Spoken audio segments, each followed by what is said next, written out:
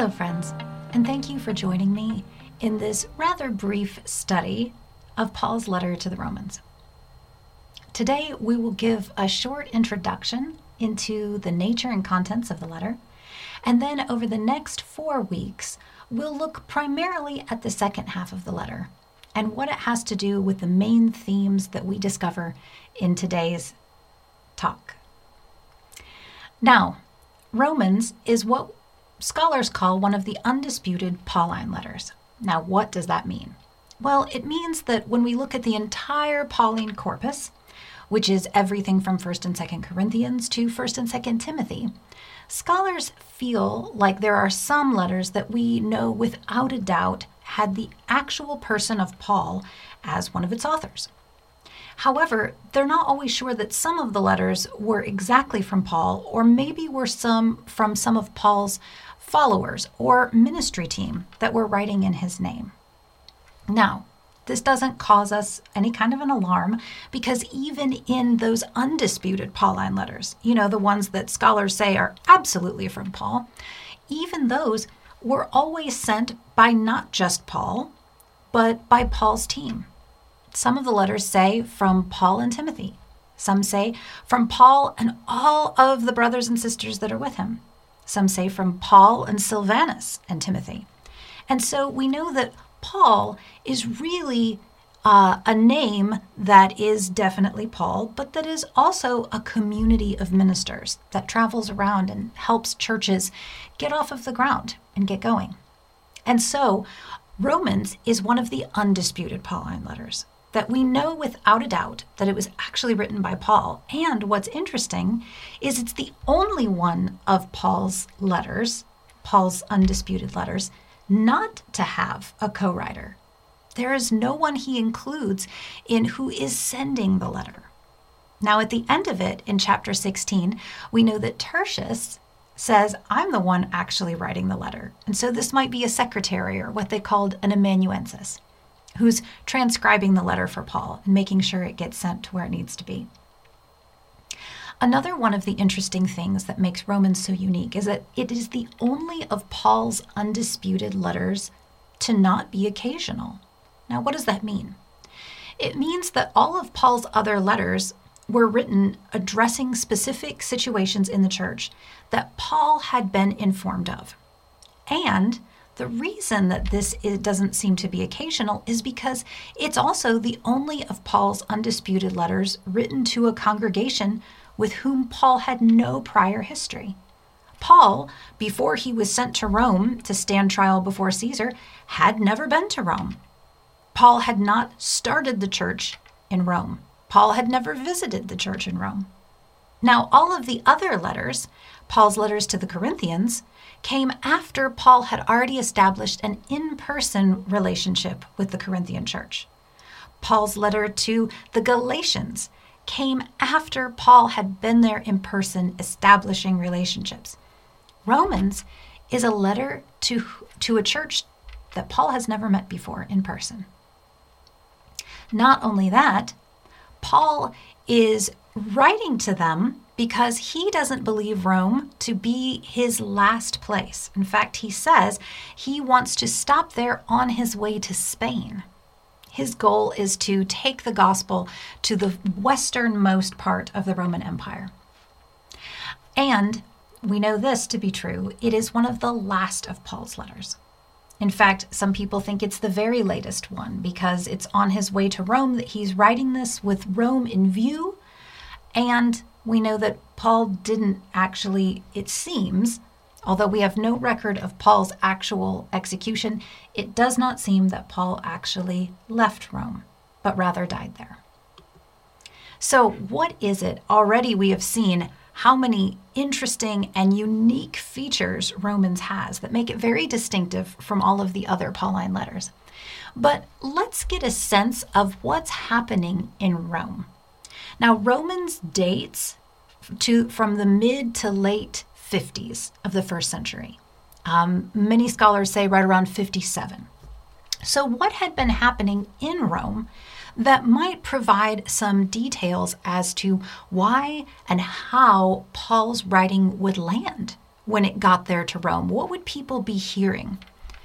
Well, according to historians, the Emperor Claudius, who reigned from 41 to 54 of that first century, in 41, when he took the throne, Claudius limited Jewish gatherings and put all kinds of bans on how Jews could gather in synagogues and in public. Claudius then, probably sometime around 49, expelled the Jews from Rome altogether. Like they were kicked out. And in fact, we have an acknowledgement about this in Acts chapter 18, where the writer of Acts said that Priscilla and Aquila were Jews from Rome, and they had been expelled from Rome. They had been kicked out. Now, one of the writings of the historian Suetonius states that since the Jews constantly made disturbances at the instigation of someone named Chrestus, the Emperor Claudius expelled all Jews from Rome. Now, first of all, who is this Chrestus? We don't know. There are no other referrals to such a person. This leads biblical scholars to wonder if what they were meaning was Christos, which is Christ, the name of Jesus, or the title of Jesus, we might say. Now, what's interesting that you might note is that it doesn't say Christians made disturbances at the instigation of Chrestus. Jews. This is right at the time where the gospel is just opening to Gentile congregations. Remember, that's Paul's big claim to fame, that he is the apostle to the Gentiles. And so in synagogues and in these local churches, the first people to ever be Christians were Jews. And so at this time in the Roman Empire, Christians aren't seen as something separate from being Jewish. Rather, it's seen as sort of a sect of Judaism. And so they're noticing that there's something about Jews that make a disturbance or that live differently because of somebody named Chrestus, or maybe Christos, we don't know, but it seems possible, that the Jews received persecution because of this. So there's something about this Jewish-Christian relationship that is causing the Jews to undergo this kind of persecution. And so that is also going to be something that's going to be very helpful for us to consider as we think about how Paul classifies things in his letter to the Romans and how he, the types of urging that he does for the church. So what's the main thrust of Romans? Well, you guessed it. Jews and Gentiles must be part of the church equally. Otherwise, in Paul's argument, God is only the God of one people instead of all people. And so this notion that the church requires both the Jew and the Gentile is an important theological concept. And neither one of those is any better. Like, certainly they are different, but neither is in any preferable standing. In fact, Paul argues throughout the letter that since all people are equally sinful, God can be equally merciful to all people, Jews and Gentiles.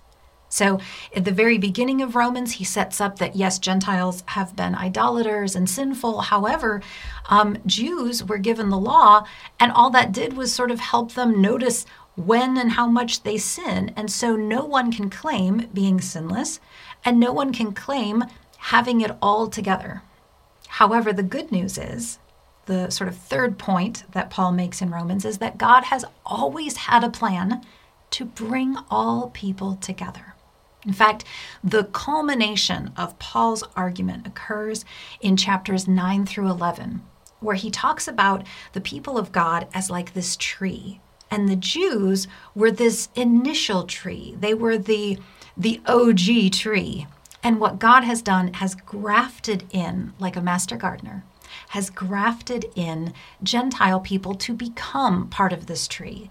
And so God's family is expanding, and this was always God's plan.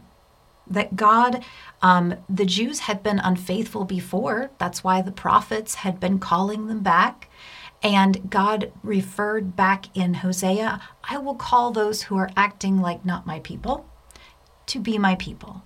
And now here in Romans, Paul uses that same scripture in his argument in chapters 9 through 11 to say, and God is doing that even with the Gentiles, the people who were not God's people or who were not called God's people are being brought into God's people. And this has always been the plan.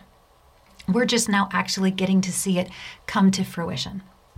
And then the fourth part of Paul's main argument in Romans is that by that same token of God bringing in the Gentiles who previously had not been part of what was going on, the Jews who now refuse to participate in this Jesus movement have become like the Gentiles were before, which means they will also be the ones that God welcomes in. Regardless of what has happened before, Paul has this kind of faith that if you are on the outside, God is going to be faithful to bring you in, just like the Gentiles have been brought in. And so if you find yourself now on the outside, there's no cause for despair. You are the one that God is actively seeking, and that God promises that if you don't feel like you are God's people, God will nonetheless call you his people and welcome you in. So these sort of four basic points are going to be the bedrock, the things that we can work with in order to look at the rest of the things and some of the sort of sub-arguments that Paul makes. Like for next week, we'll be talking about what it means to be set free from sin.